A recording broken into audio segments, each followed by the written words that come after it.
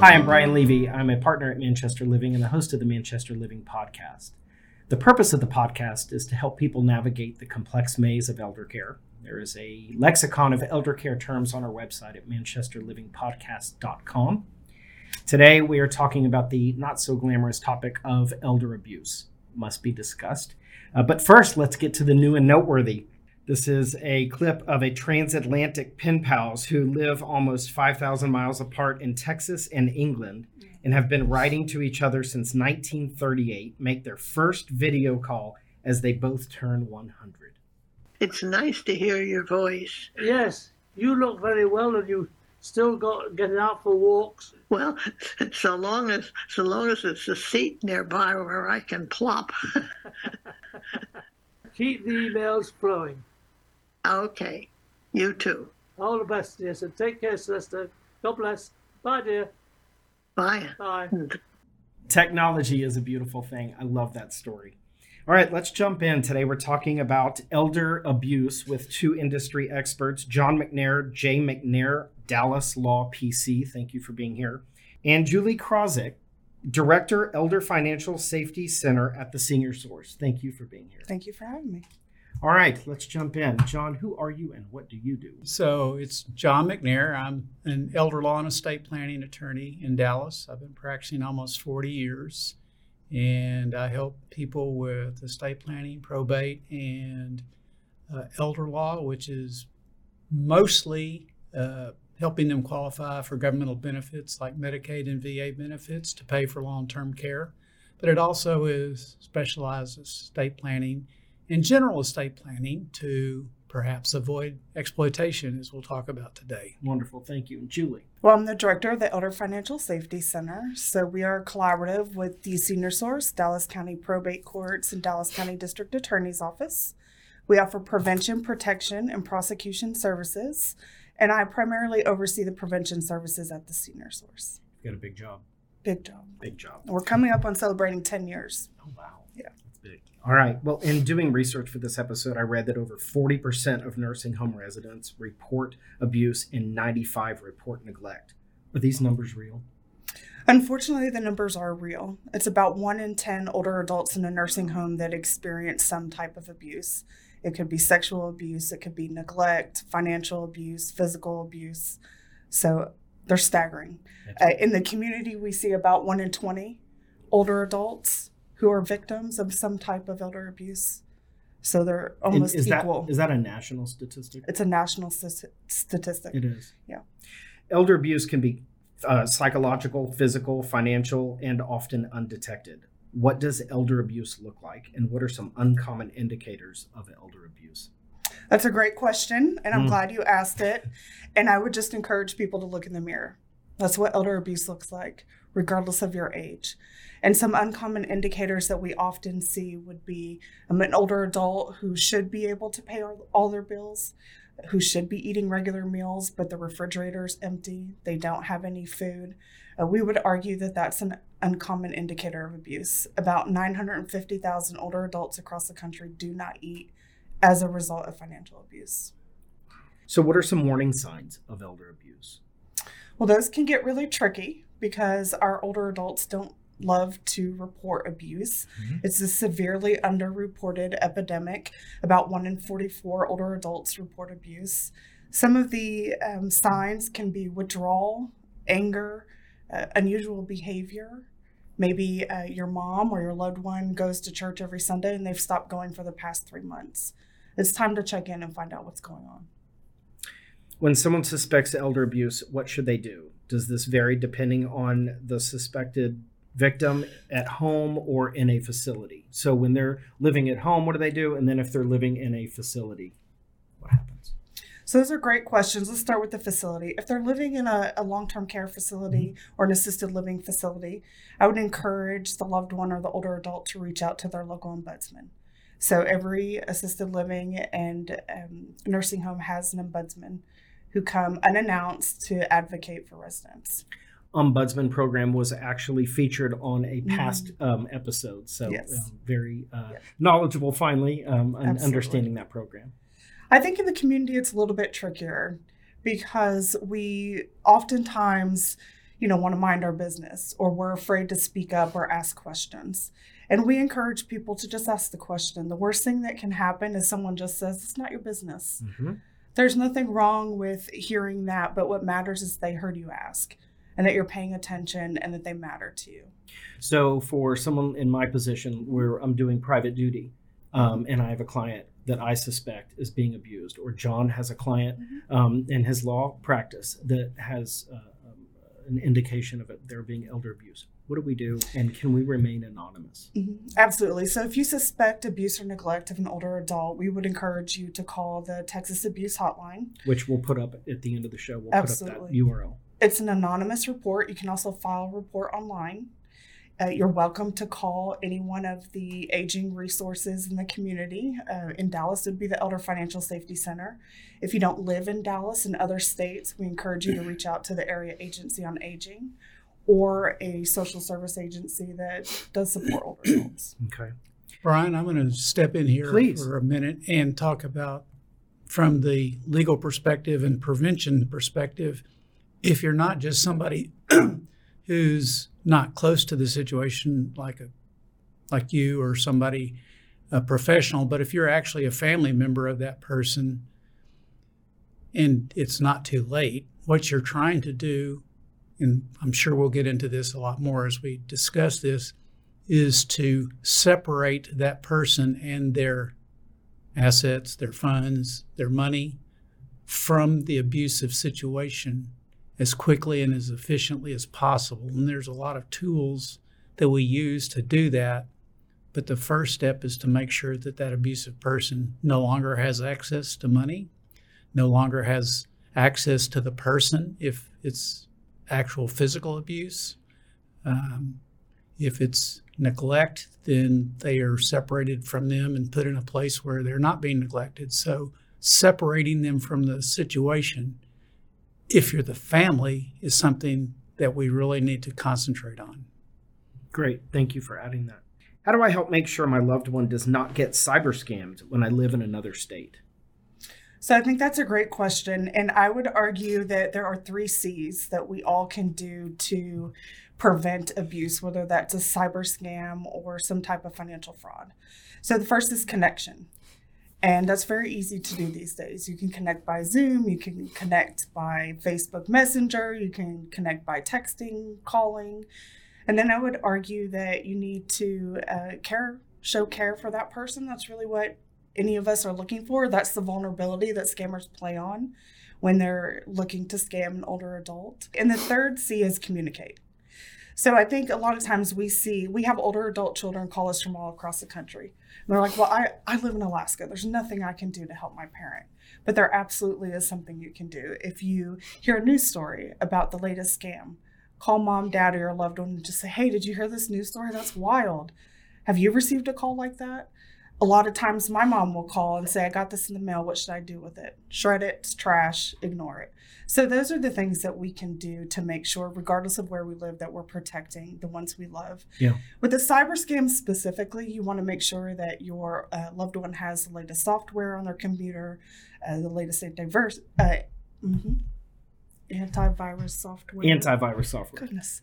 And that you are finding opportunities to make sure that they're connected to the resources in their community. So for example, at the Senior Source, we offer technology classes so that we can help prevent and reduce cyber scams. Interesting. That's great. I know that I've actually had a client who got cyber scammed, and they took all of her assets out of every account she ever had. And the family worked with the FDIC to get money back. Yeah. But it can happen so fast. It can. Just a couple of months ago, we had someone come to us who fell for a Microsoft scam, ransomware scam, lost $750,000. And so it took their entire life savings. Yeah. And they're exploring new territory they've never had to explore before, like applying for SNAP benefits or other state benefits to help them through this really difficult time. Yeah.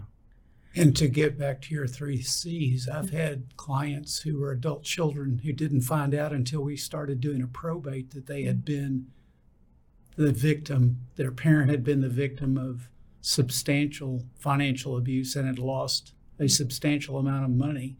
That's not the time you want to find out about it. You want to communicate and be involved Yeah. as early as you possibly can to avoid that. I often have clients that their adult children don't want to control the finances because they're afraid that they're going to make mom and dad angry and they're going to be X'd out of the inheritance.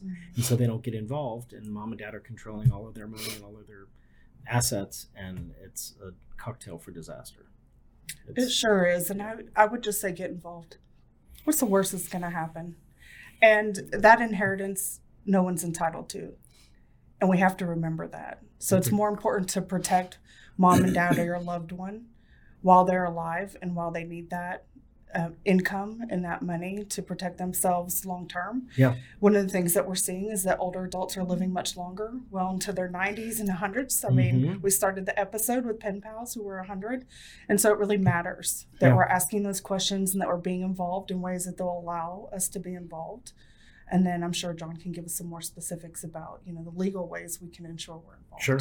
Right. So it goes beyond just a conversation. It really, when you talk about the legal side, you're talking about encouraging mom and dad to consider using different techniques that I think we'll get into a little bit later in our conversation, where they are using their estate planning not only as something that helps when they pass away, because I constantly have to help people understand that estate planning is not only when you pass away, it's also while you're alive and to deal with your situation if you're incapacitated. Yeah.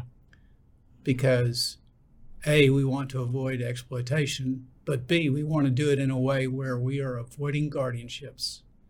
That is not the road we want to go down if we can help it. Mm-hmm.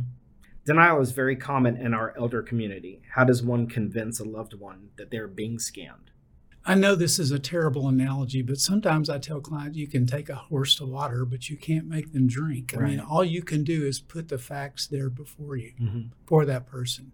Sometimes they recognize it. I had a client, this is one of the more interesting cases I've ever had. The lady moved into a community care environment, and her adult sons were very concerned because she had a new boyfriend that she met in the community. And they brought her to me, and they recognized, this could be the potential for financial abuse. She recognized it. They talked to her. She accepted that, and she put in place some pretty interesting planning that protected her. And I don't think that would have happened if they hadn't talked to her about it. Mm-hmm. Well, and if I can add to that, I think, one of the things we don't recognize in this country is the epidemic of isolation and loneliness. And I think we assume that happens, that must happen when you're like 80 or older. But the AARP Foundation actually did a study that shows that starting at age 50, wow. Which I'm not that far off from 50, if thinking about that, it's pretty serious that most adults between 50 and 80 report, 1 in 3 report feeling isolated and lonely.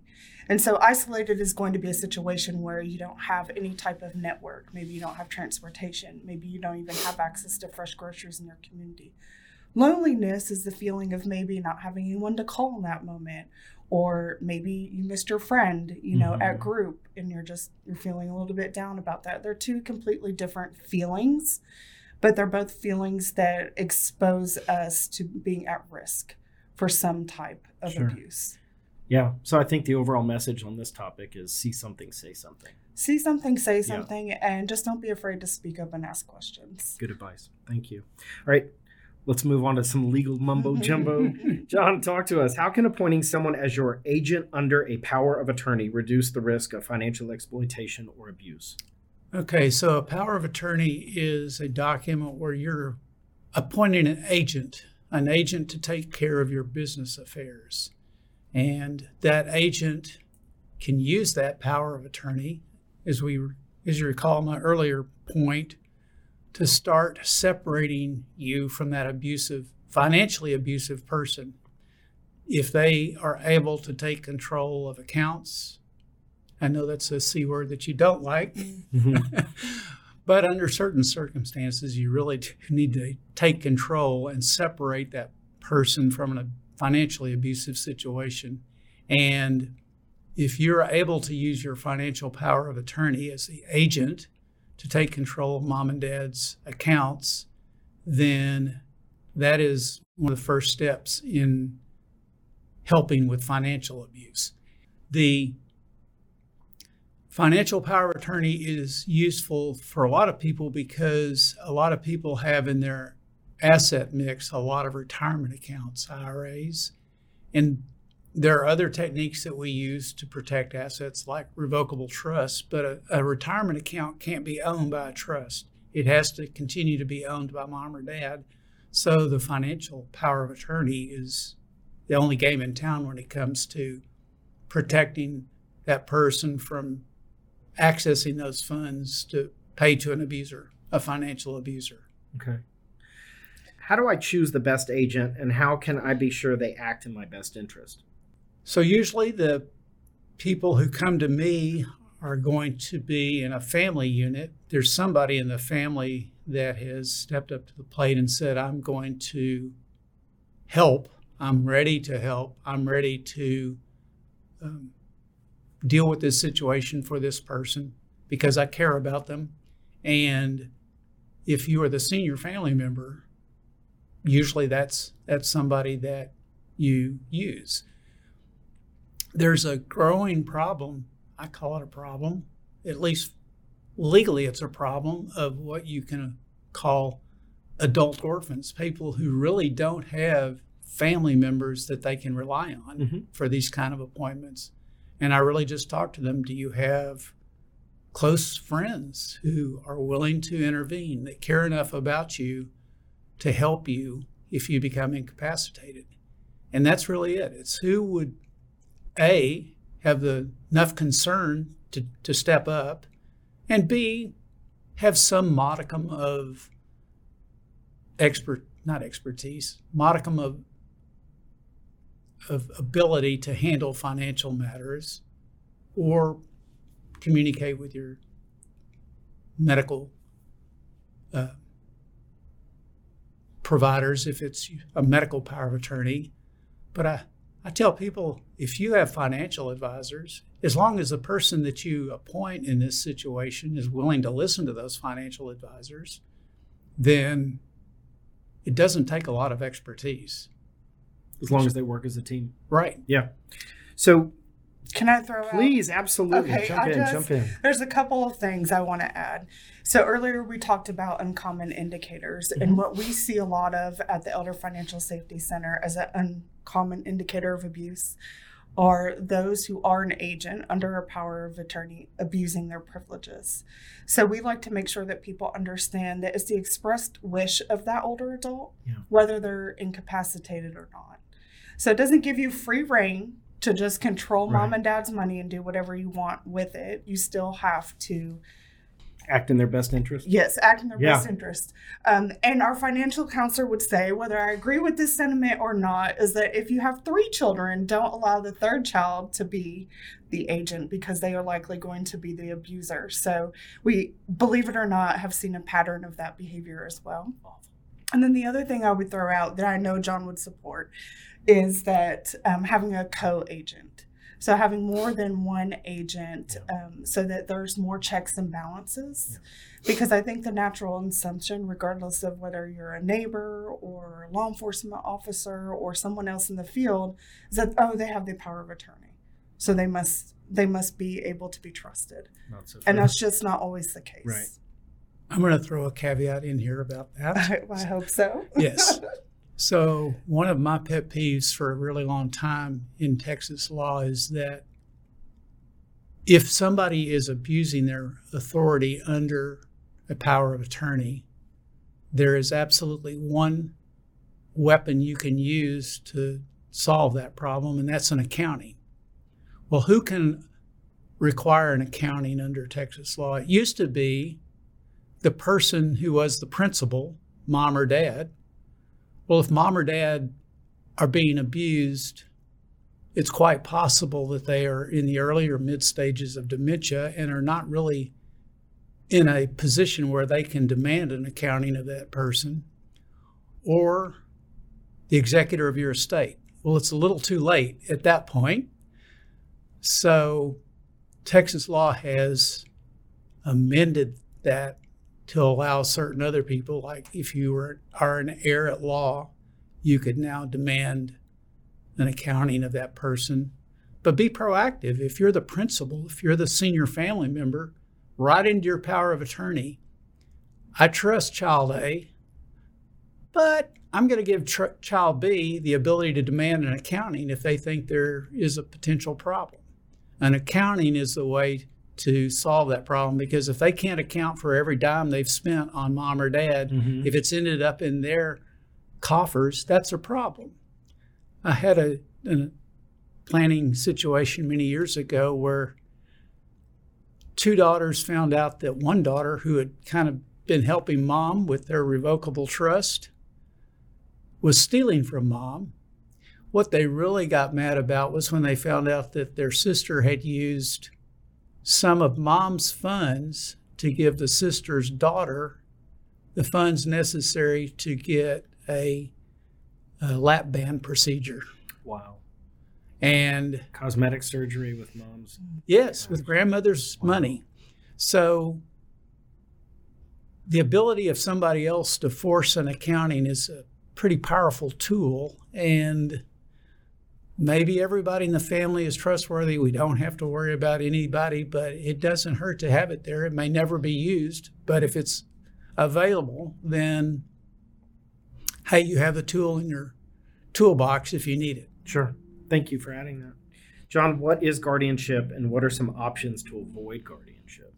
So a guardianship is, as I've said, the last road we want to go down if we can avoid it, because it's a process whereby the state of Texas effectively takes away all of your constitutional rights as an individual and appoints somebody else to control either your assets and income, if it's a guardianship of the estate, or your person, if it's a guardianship of the person. And the vast majority of times it's a guardianship of both. And it's a fairly laborious process, as you would like it to be if you were going to be stripped of your constitutional rights. The first step is the family is going to have to get documentation from a doctor that you lack capacity. And it's not just, hey, I got a letter from, no letters from your doctor. That's not good enough. There's a specific statutory form that the doctor has to complete. Once that happens, then smaller counties are going to appoint an attorney ad litem to represent you, the senior family member. In larger counties like Dallas, they have both they will appoint an attorney ad litem to represent you, but they'll also have a court investigator. So both of them are doing investigations, and that's going to take a long time. Dallas County is a very large county, for example. It's going to take several months for everybody to do their due diligence. And eventually you get a hearing, and if all of the ducks are in a row, then you are appointed as a guardian. Then you have to post a bond for the amount of mom's non-real estate that you are going to be controlling as guardian, so that if you steal from mom as guardian, the bonding company will be able to make the estate whole. And you can't spend mom's money without court authorization. You can't sell mom's assets without court authorization. You can't rent mom's assets without court authorization. You have to file an inventory. You have to file annual accountings. It is a mess. Yeah. You want to avoid that mess. Stay off paper.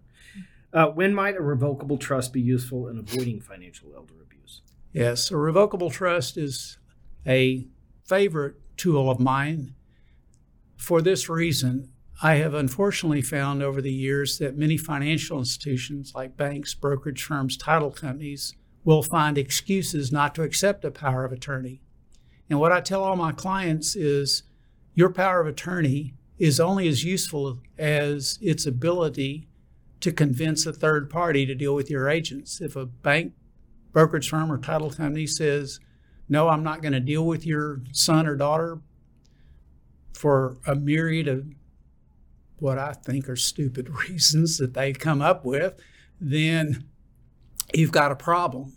In 2017, the Texas legislature tried to make it mandatory that third parties accept powers of attorney, but there are many, many, many exceptions to that rule, and it's not a very effective. It didn't turn out to be very effective. So there's still a lot of institutions out there that make it hard to be an agent under a power of attorney. My experience has been if they know about a trust in advance, if they know that you are co-trustee with mom right now, Julie mentioned being co-agents. I love co-trustees. If it's a situation where it is potentially an abusive situation, I'm going to try to convince mom or dad, not only should you not be sole trustee, maybe you should be co-trustee with your son or daughter. Maybe you should have them be the sole trustee instead of you. I have had some success in persuading them to do that. But if the institution knows about that trust in advance, I found that it's easier for that trustee, that child, adult child, to be able to manage mom or dad's funds without the pushback that agents under a power of attorney seem to get. If guardianship is unavoidable, what are the basic steps to get started? As I said, the first step is to get mom or dad to a doctor. That's a hurdle that a lot of families can't get over. Yeah. They're unwilling to, I hate to use the word force, but they don't want to just take mom or dad to a doctor if mom or dad are not willing to take. I've had so many conversations where somebody's called, I need to put mom or dad in a guardianship. Okay. Well, have they seen a doctor recently? Oh, no. Okay. She hates doctors. She will never see a doctor. I said, well, that's a problem for you because you're not going to get in the doorstep without a doctor's certification of her incapacity. Are you sure she's incapacitated? Well, she's fine when she's sober. And I said, well, then you've got a really, really big problem. Bigger problem, exactly. Bigger problem. So the certification from the doctor is the first step, which requires an examination. Now, you can start down the road of a guardianship. You can apply without it. There is a procedure whereby you can have a court-ordered doctor's examination. I really don't like going down that road because you're kind of building a house on speculation, right? You're assuming that the doctor's going to say good things about incapacity, but what if they don't? Then you've kind of wasted a lot of attorney's fees and time on this process. Right. So there's some gamble to that way to proceed. And I would just add, we're really unique in Dallas that we have the Elder Financial Safety Center at the Senior Source, because oftentimes what we find is the same as John, is a lot of people will come to us and say, oh, I know mom and dad, I know one of them's incapacitated, they need a guardianship. There are a couple alternatives to consider. And there's also the benefit of a third-party unbiased resource to just kind of massage mom and dad, learn some information. Again, it's an area where adult protective services can be extremely useful in helping with that assessment if mom and dad's really struggling to go to the doctor. Also, if you're concerned, whether you live here in Dallas or in another state, about mom and dad, there's alternatives like our money management program. So that might be trained, vetted volunteers going into the home, making sure all that scam mail's in the garbage, right, making sure all the bills are paid, helping to fill out checks that only mom and dad sign, make sure all the accounting is accurate. And in some cases, before we get to that last resort of guardianship, it may be appropriate that the agency, meaning the Senior Source or another agency or representative, is appointed as the representative payee by Social Security. So they manage all the funds, all that money, to make sure that mom and dad or your loved one's protected and it's audited. So there's plenty of oversight in those scenarios. And is there a fee associated with that? And at the Senior Source, there's not a fee. Okay. But there are some fee-based programs. Great Yes. resources. Thank you. Thank you both. So let me ask you, what haven't I asked you that I should? We've covered a lot of ground, but what is there anything that you want to add that I haven't asked you? I think it's just I would encourage us to, how do we have that conversation? What's the first step towards that conversation? There's a great resource that I would encourage people to check out called the Conversation Project. The best. It's a wonderful tool, and it just gets people started, and it's baby steps. I wouldn't bust open mom's door and say, Mom, I need to know all of these things right now. That's not going to work. But it's just baby steps. Hey, Mom, what do you think about that? Well, what would you want to happen if this happened? Or who's Joe? Where did Joe come from? I've never heard about Joe before. Slow, baby steps in the conversation. Thank you for sharing that. We'll put up the URL at the end of the show. John, what haven't I asked you that I should? I think the question you haven't asked me, and this is an add-on to what Julie said, is about timing. Timing of this conversation should happen way earlier than you think it should. I can't tell you how many people have contacted me. Well, Dad, or my husband, or my wife has been diagnosed to be in the early stages of some type of dementia. I don't say that that's necessarily too late to do this, but they should have started doing this kind of communication and planning and document creation way earlier than that. Yeah. That is not a good time to do this. It may be that it forestalls some of the options that we might have otherwise had if everybody was healthy and had a clear mind. So start these conversations earlier than you even think it's comfortable to start them. Great advice. Thank you for sharing that. All right, we're going to lighten it up a little bit, move on to the nugget portion of the program. This is a clip that a viewer actually sent me that really tickled me, and I want to share it with you.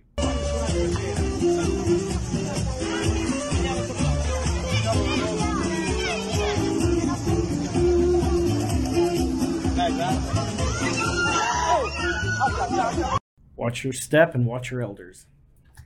All right, let's move on to the lightning round. This is an opportunity for viewers to get to know you guys outside of work, non-clinically, non-legally. One-word answers. Are you ready? Let's go. Quickly, where were you born and raised? Jonesboro, Arkansas. Dallas, Texas. College and degree. Arkansas State, business. Dallas Baptist University, management. Road trip or fly? Road trip. Julie? Fly. Still in touch with college friends? Somewhat. No. Ever been arrested? No. Yes. Okay. Next question. Call or text? Text. Text. Text. All right. Bilingual? No. No. Favorite ice cream flavor? Chocolate. Chunky monkey. Ooh, nice. IKEA furniture, self-assemble or outsource? Outsource. Self-assemble. Oh, wow, I'm impressed. iPhone or Android? Android. iPhone. Adrenaline junkie or 2 feet on the ground? Adrenaline junkie. Depends on the day. Okay. Karaoke, yes or no? No. Absolutely not. Okay. All right. Who is your industry mentor? I would say Clyde Farrell. Barber service. Beautiful. Proudest career accomplishment?